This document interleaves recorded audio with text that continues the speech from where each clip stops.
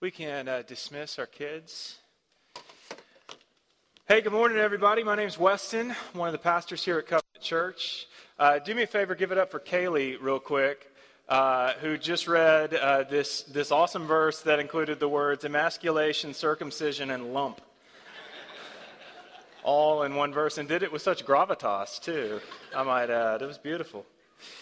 Welcome to Covenant Church this morning.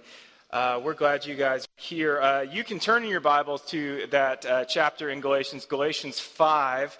We're going to pick up in verse 7, which is where we left off last week.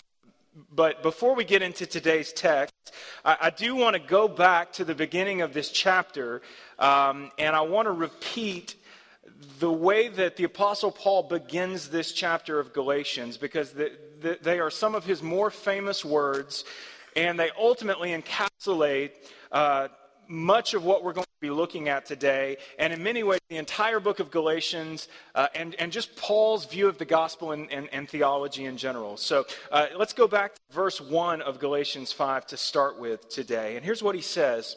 He says, "For freedom, Christ has set us free. Stand firm, therefore, and do not submit again to the yoke of slavery." So let me repeat that. For freedom, Christ has set us free.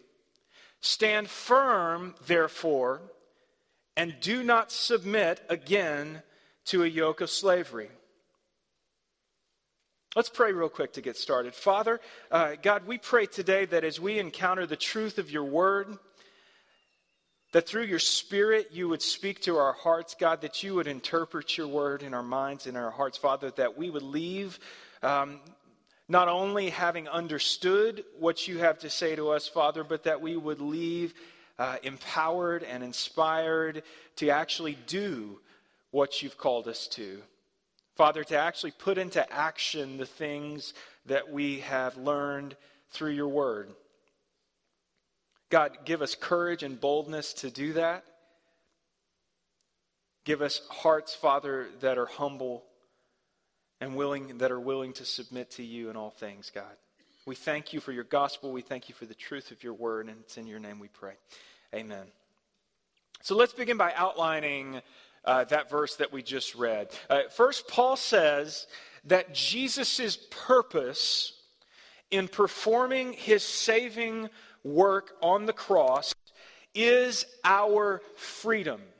Jesus' purpose is our freedom. It is for freedom that Christ has set us free. When we are walking in freedom, Jesus' purpose is fulfilled in us. And to the contrary, when slavery, his purpose is not fulfilled in us. His desire is freedom. And what Paul's saying to the Galatians, and what I believe he's saying to many of us today, myself included, is that you can claim Christ all you want. But if you are still a slave to something other than Jesus, then the purpose for which Jesus came and died and rose is perhaps not fully realized in you yet. We can claim Jesus all we want, but if we are not walking in freedom, if we are walking in slavery to something other than Jesus, then the purpose for which he came is perhaps not yet fully realized in you. So Paul gives this counsel to the Galatians. If you have heard and received and placed your faith in the freedom that Jesus offers, then you have a new task ahead of you. And it's the task of standing firm and not submitting again to the yoke of slavery. And he says this because he fully recognizes that this is our nature. Like, this is the battle that we face daily, hourly, minute by minute, that battle of standing firm in the finished, complete work of Jesus and not submitting to the yoke of sin, not submitting to the yoke of slavery. And our sin nature is to fully give ourselves over to things that are not Jesus. Our sin nature is to be controlled by things that are not Jesus. And the deception of the enemy is such that often these are slaveries that trick us, because on the surface, they don't seem physically oppressive. So chances are, this is just my guess, but chances are, when some of us think about slavery and people being enslaved to things and controlled by things, I think probably if we're thinking in a modern sense, most of us are probably not thinking about actual human slavery. More than likely, we're thinking about things like addiction, right? When we think about people being controlled by something, that we're thinking about somebody who has a meth addiction, somebody who's addicted to alcohol, somebody who's addicted to gambling. I work down at the Hub, and we have this lady who's a part of our ministry who's been coming to the Hub for years, and she has this horrible gambling addiction. And so any money she makes, if it's left in her hands, if she's on her own, she's going to take that money and go to the casino, and she is going to lose every penny like that. And she's done that over and over and over and over again. She should know better, but yet for some reason it controls her. She thinks, this is the time. This is it. More than likely, we think about addiction as one of those enslaving or controlling forces, but oftentimes the enemy works in such a way that slaveries fool us into thinking that they are actually forms of freedom. And yet, if we could zoom out, we could see how submitting ourselves to something other than Jesus, even while claiming Jesus, can actually merge us onto a path that slowly but steadily veers us away from the gospel.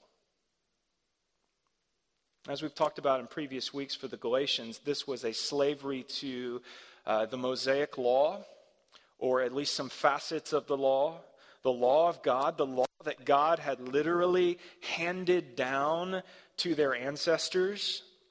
And this enslavement was enticing to them because it seemed so right?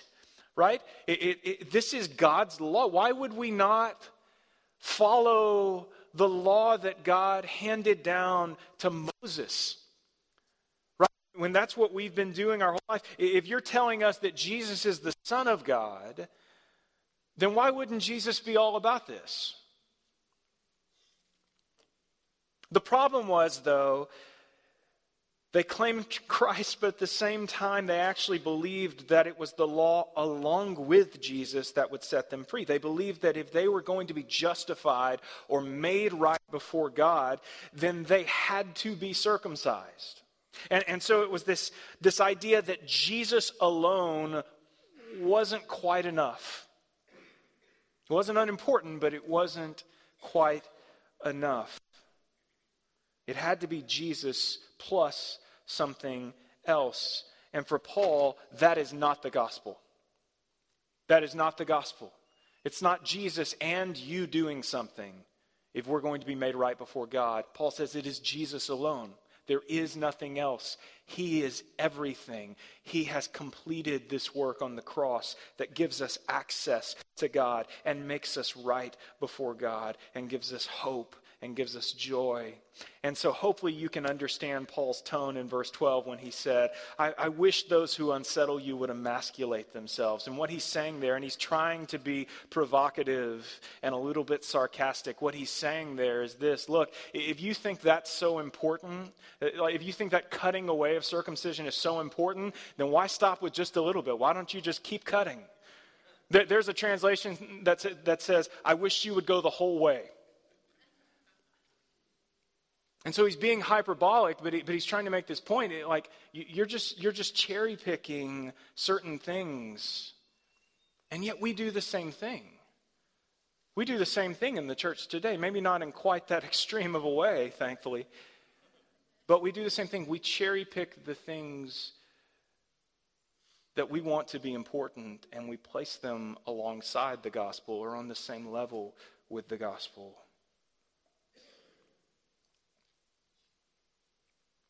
But here's Paul's perspective, and it's critical to our understanding of the truth of what Jesus has done.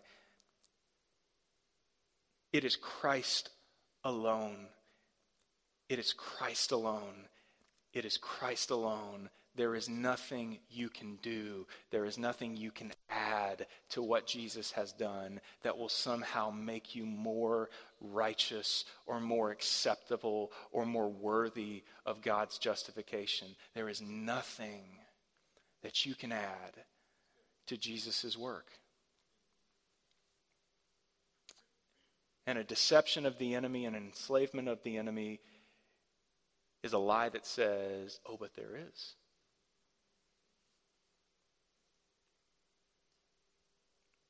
Turn with me this morning to Romans chapter 8. Paul talks about this same concept, this same theme in a number of places, not only in Galatians. And he dives deeper into this idea in Romans 8, starting in verse 1. He says this. He says, there is therefore now no condemnation for those who are in Christ Jesus. Now stop right there for a moment. There is now no condemnation for those who are in Christ Jesus. Now notice that that is a complete thought in and of itself. Not Jesus plus something, not Jesus and some action on your part. No, there is no condemnation based on one criteria alone. If you are in Christ, period. And this is also a conclusion to several chapters of Paul expounding on this new life in Christ apart from the law. And so let's read on verse 2. It says, for the law of the Spirit of life has set you free in Christ Jesus from the law of sin and death. For God has done what the law, weakened by the flesh, could not do. By sending his own Son in the likeness of sinful flesh, and for sin, he condemned sin in the flesh, in order that the righteous requirement of the law might be fulfilled in us, who walk not according to the flesh, but according to the Spirit. So in Christ, we are free from having to worry about condemnation. We are free in Christ from being ruled by sin. We are free in Christ from the penalty of death. Amen? But this is because God has done this through his Son Jesus. He has done through Christ what we could not do on our own under the law. He has done through Christ what we could never do just by trying to follow the law. We could not on our own fulfill the righteous requirement of the law. All we could do is stand condemned by the law. Paul says a chapter before in Romans 7, listen, the law is good because the law taught me what it means to covet. But yet at the same time, the law is my death because at the same time that it's teaching me what it means to covet, it's convicting me of the fact that I am horribly covetous. So the law cannot save, it can only convict. But now through Christ, the righteous requirement of the law is actually fulfilled in us. In us, he says, because the Spirit of life, the Spirit of Christ has come to dwell within us. And so the question is not, are you circumcised? That doesn't have anything to do with it. The question is not, have you followed the law? The question is, are you in Christ? Are you in Christ? Because it is in Christ that we find true freedom. But here's a challenge for us, I think. We're, most of us, I assume, Americans. And we have a complicated history with this word freedom. I mean, it's a core feature of what makes America America, right? This idea of freedom and liberty. But the problem is that the freedom that Christ brings us is not this American libertarian notion of freedom. Freedom in Christ actually has nothing to do with you being unencumbered to do whatever you want, which is the American libertarian concept of freedom. Right? Freedom of speech, freedom of assembly, freedom like this, that I can make decisions to do what I want to do, when I want to do it, how I want to do it. That's the basic concept that most of us have grown up with when we think about freedom. But Paul actually says that's the opposite of freedom in Christ. He calls it the flesh. That idea that we would be free to do what we think is best, to do what we want. He paints this picture that we can either walk in the Spirit, resting in the finished work of Jesus, or we can walk in the flesh, which is all about doing what we want and basing our hope of salvation on our works or our righteousness or our goodness or our morality. But that freedom is actually slavery. What we often talk about as freedom, the Bible says, is the pursuit of slavery. Because it's the pursuit of what we want and what we think is best over the pursuit of what God wants and what God thinks is best. And so it's confusing to me when we combine God and America. Because oftentimes those two things do not fit together. In America, we value this notion of self-reliance.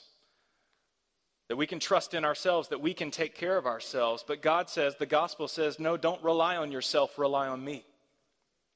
Don't be you, be me. So there's a conflict here. Let's continue in Romans 8, verse 5. For those who live according to the flesh set their minds on the things of the flesh. But those who live according to the Spirit set their minds on the things of the Spirit. For to set the mind on the flesh is death. To pursue what you want, to pursue what you think is best, instead of what God wants, is death. But to set the mind on the Spirit is life and peace. For the mind that is set on the flesh is hostile to God, for it does not submit to God's law. Indeed, it cannot. Those who are in the flesh cannot please God. You, however, are not in the flesh, but in the Spirit, if, in fact, the Spirit of God dwells in you. Notice that's kind of the membership card for this. Does the Spirit of God dwell in you? Anyone who does not have the Spirit of Christ does not belong to him. This is an exclusive thing, isn't it? It's an exclusive thing. No matter how inclusive we may try to make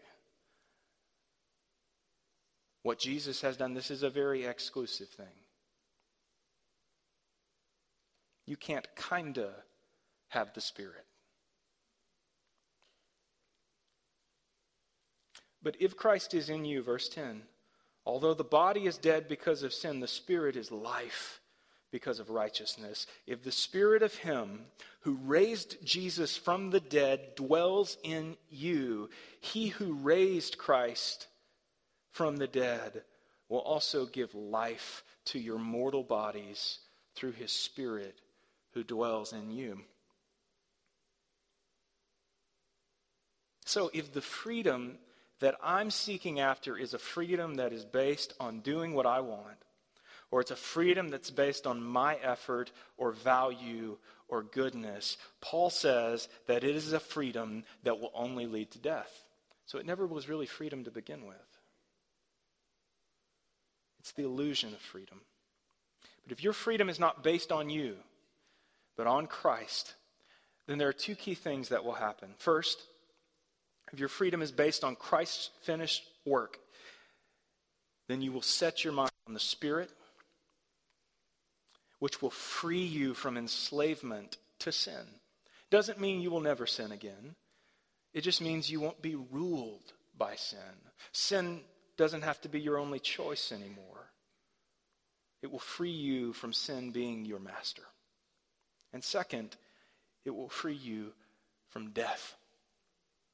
Because it is only through Christ that God's wrath towards sin is satisfied. It is only through Christ in you, dwelling in you, that God can look at you and feel that you are somehow worthy of being adopted into his family. That God can look at you and call you a co-heir with Christ.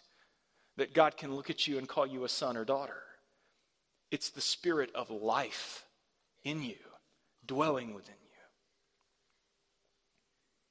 And so this is central to Paul's understanding of the gospel, and it explains his dismay with the Galatians who are trying to rely on their ability to follow the law to save them, to justify them. So let's look again at Galatians 5, beginning in verse 7. He says, "You were running when I left you. Things seemed to be going okay. Who or what hindered you from obeying the truth? This persuasion is not from him who calls you. A little leaven leavens the whole lump," meaning who came in like a wolf and started spreading this notion that you also had to do this. It's obviously infected everything. If you've ever made bread before, it doesn't take much yeast to make a big lump of dough rise. And so somebody has infiltrated the church in Galatia and spread this idea. Paul says, I don't know who did this, but they will bear the penalty. Verse 11, "But if I, brothers, still preach circumcision, why am I being persecuted? In that case, the offense of the cross has been removed." Meaning, if we think that something we do is going to save us, then we're missing part of the point of the cross, which is that Jesus has taken on the penalty that we were all due so that we don't have to. And that should be an offensive thing to us on some level, right? It is offensive to many people, this idea that Jesus has done it, and so we don't have to. And so here's what I have to say about this section. Verse 10, Paul seems very concerned that there's someone who's coming in and leading them in another direction. But he's most concerned that they're remaining enslaved to the flesh. And Paul's saying, don't you realize that it's for freedom that you've been set free? And by the way, this wasn't just Paul's perspective. John 8, this was Jesus' perspective as well. Jesus said to the Jews who had believed him, "If you abide in my word, you are truly my disciples." Meaning, if you obey me, then you are my disciples. And you will know the truth of what I've come to do, the truth of what I'm all about. And the truth will set you free. And they answered him, "We are offspring of Abraham and have never been enslaved to anyone. How is it that you can say you will become free?" And Jesus answered them, "Truly I say to you, everyone who practices sin is a slave to sin. The slave does not remain in the house forever. The Son remains forever. So if the Son sets you free, you will be free indeed." If the Son, or the Spirit of the Son, the Spirit of Christ, comes to dwell in you, the Son stays in the house forever. And you will be free indeed. So hopefully we get this simple truth, that it is for freedom, our freedom, that Christ has set us free. If we are in Christ, then we are free from this law of sin and death. But we still face significant daily temptation to submit again to the yoke of slavery, to give ourselves over to things that are not Jesus. And so how do we, as Paul said, stand firm? I want to just highlight two things as we wrap up. First of all, Paul says that we have to pursue mental transformation. Look again at Romans 8. Notice what he says beginning in verse 5. He said, "For those who live according to the flesh set their minds on the things of the flesh. But those who live according to the Spirit set their minds on the things of the Spirit. For to set the mind on the flesh is death, but to set the mind on the Spirit is life and peace. For the mind that is set on the flesh is hostile to God, for it does not submit to God's law. Indeed, it cannot. Oftentimes, we talk a lot about the heart when we talk about setting our heart on the things of God. But Paul, and honestly throughout Scripture, there's a ton of language about how we are to intentionally set our minds on the things of God. If we call ourselves believers, if we call ourselves followers of Jesus, then Paul's clear we're never going to be successful at that if we don't intentionally and strategically set our minds on the things of Him. And so he speaks a ton about what we could call mental transformation. And it's clear that he believes that our actions, what we do, are totally based on where and what we are focused on mentally, where our heads are at. And the chances are, for most of us here, if we're being real, the mind is the darkest part of our lives. The mind is the place where we entertain all kinds of notions that have nothing to do with the gospel, that have nothing to do with Jesus. The mind is the place where there is a constant battle going on. And for most of us, we have not intentionally or strategically tried to set our minds regularly on the things of God. Instead, rather, we fed this battle that's raging. But if what we do as followers of Jesus is based on where our heads are at, then we have to intentionally pursue mental transformation. It is a primary key to a successful life in Christ. And Paul also believes that a lack of mental transformation is one of the primary reasons why non-believers don't understand anything to do with the things of God, or don't understand the things that Jesus has done. In 1 Corinthians, he says something to the effect of, for people whose minds have not been renewed, it is folly to them, the things of God. It's silliness. So how do we pursue mental transformation? Well, first, we have to realize that at its core, this is a supernatural thing that God is seeking to do in us. If His Spirit dwells in us, it is His Spirit that is seeking to renew our minds, our hearts, our lives. If you don't have the Spirit of life living within you, mental transformation will be impossible. If you do, turning your thought life over to the things of the Spirit, and as old school, churchy as it may sound, centering yourself on the Scriptures are certainly a step in the right direction. Intentionally turning your thought life over to God and reading and studying Scripture for the purpose of centering your mind on Him. As cheesy as it may sound to some of you, this idea of having a daily quiet time, it may not be a thing in your life, but hopefully you see the intention there is not just that we would read the Bible in some kind of legalistic way. Hopefully you see that the intention of something like that is that we would have an intentional time where we center our minds and our hearts on the things of God. And as many of you may know, you've had seasons in your life where you've done something like that and it's been good for you, and then you get away from it and you think, I should really get back. Like, you notice a difference, don't you? It's key. And you begin to see how the enemy has designed our world to distract us from doing that, right? When everything in our world is pulling our attention away from the things of God and is actually pulling our attention to ourselves. Here's what I want. Here's what I need. Here's what I'm going to do. Here's what I'm going to think about. Here's what I'm going to pursue. Here's what's going to comfort me. Here's what's going to bring me peace. Like that's our world. If you've ever been on a diet, you start to notice that around 5 p.m., all the commercials are about food. Have you ever noticed that? Like, as you get home from work, when you're like, I'm trying to eat healthy, all the commercials are like for pizza and KFC. It's the same thing in our world, guys.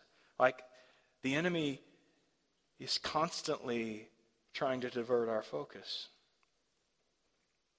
So devoting ourselves to an intentional time, not in a legalistic way, but in an intentional way. And let me stress that the intention has to be renewing our minds, not just studying the Bible for the sake of studying the Bible. Because here's the deal, you can read the Bible all you want and have absolutely no mental transformation or change if the intention is not embracing the Spirit of life, God's Holy Spirit dwelling in you for the purpose of becoming more like Jesus and following Him. Just reading the Bible will not somehow miraculously do that in and of itself.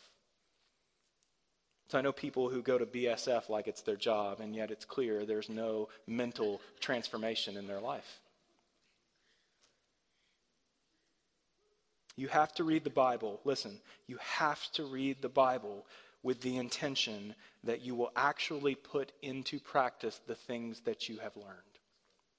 And if there is no intention of that, then why read the Bible? Secondly, first, renewing our minds. Secondly, we have to practice love. We have to practice love in the way of Jesus. If what we do, our actions, if that's based on our mental state, then the mind that is being renewed should be producing a life that is focused on love. And I don't mean in a romantic sense. I mean a life that is focused on love in the sense of specifically love of neighbor. Romans 13:8, owe no one anything except to love each other, for the one who loves another has fulfilled the law. Galatians 5:14, for the whole law is fulfilled in one word, you shall love your neighbor as yourself. Here's what's amazing about this. On one hand, Paul is saying to the church in Galatia, just trying to follow the law on your own cannot save you. But if the Spirit of life has come to dwell within you, if you have been transformed by the finished work of Jesus, what that should naturally produce in your life is this thing that is ultimately the summation and fulfillment of the law, which is that you would love your neighbor in the same way that you love yourself, which Jesus embodied perfectly. Jesus is the embodiment of pouring ourselves out for others. That's why He is our example to follow. Isn't that amazing? Once we are in Christ, the thing that God desires for us is that the action of our lives would be a fulfillment of the intention of the law. But just following the law by itself can do nothing for you. Our community group is going through a book by Tim Keller called Center Church. And there's this great quote that Tim Keller pulls out from an author named David Foster Wallace. Some of you guys may be familiar with him. He was super popular in the mid-90s. He wrote this book called Infinite Jest, which is like 1,000 pages long. So if anybody here has read it, it's huge. Not a believer at all. But he shares this thought in a commencement address that he was giving years ago. And here's what this author said to students. He says, everybody worships. The only choice we get is what to worship. And the compelling reason for maybe choosing some sort of God or spiritual type thing to worship is that pretty much anything else you worship will eat you alive. If you worship money and things, if they are where you tap real meaning in life, then you will never have enough. Never feel you have enough. Worship your body and beauty and sexual allure, and you will always feel ugly. And when time and age start showing, you will die a million deaths before they finally grieve you. Worship power, you will end up feeling weak and afraid, and you will need ever more power over others to numb you to your own fear. Worship your intellect, being seen as smart, you'll end up feeling stupid. A fraud, always on the verge of being found out. But the insidious thing about these forms of worship is they're unconscious. They are default settings. David Foster Wallace, even though he doesn't know it, was channeling Paul in recognizing that we are all slaves to something. And yes, they are our default settings. They are the settings of our sin nature. And he was also right that we have a choice to continue to pursue the flesh, somehow thinking it will please God, or we can choose life in the Spirit, setting our minds on the things of the Spirit, walking in love in the way of Jesus. And it is only in him and through him that we find true freedom and the peace and the joy and the hope that only true freedom can bring. And so this morning, as we enter into a time of communion, I hope you notice something and realize something about communion. This is not just a ritual. This isn't just something that we do for the sake of doing it. This is something that Jesus has intentionally given to us, the church, as yet another way, another form of centering ourselves in his completed work. Because in the elements, in the bread and the wine, we remember and recognize that Jesus has done it. It's not my body. It's not my blood that we're remembering. It's not yours. But it should be. Because we all owe God this penalty. But Jesus has done it. Amen? Jesus has done it. And so as we come to the table this morning, let us come intentionally seeking to renew our minds and to set our lives, our hearts, our focus on his completed work. Let's pray. Father, God, we thank you for your word. We thank you for how you speak to us, how you teach us, how you direct us. God, I pray this morning that we would leave here and not be unchanged. God, that we would leave here with a heart to be intentional in pursuing you over what we want.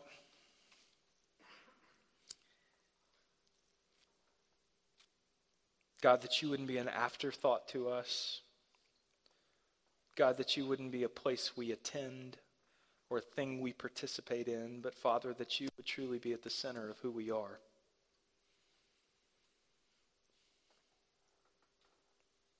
God, give us clarity. Give us passion. We thank you for Jesus. We thank you for the forgiveness that you offer to us, Father.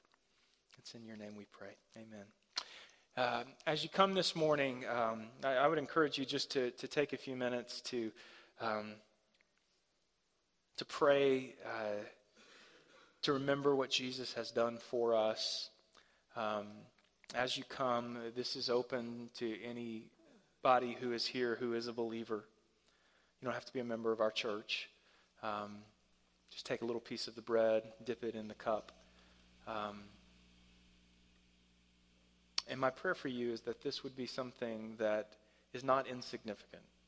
Even though we do it often, that it would always be impactful and memorable, and something that for you, that you're not a casual participant, but that you're intentionally taking part, so that we remember and so that we celebrate what Jesus has done for us. So I hope you'll come this morning as you feel led.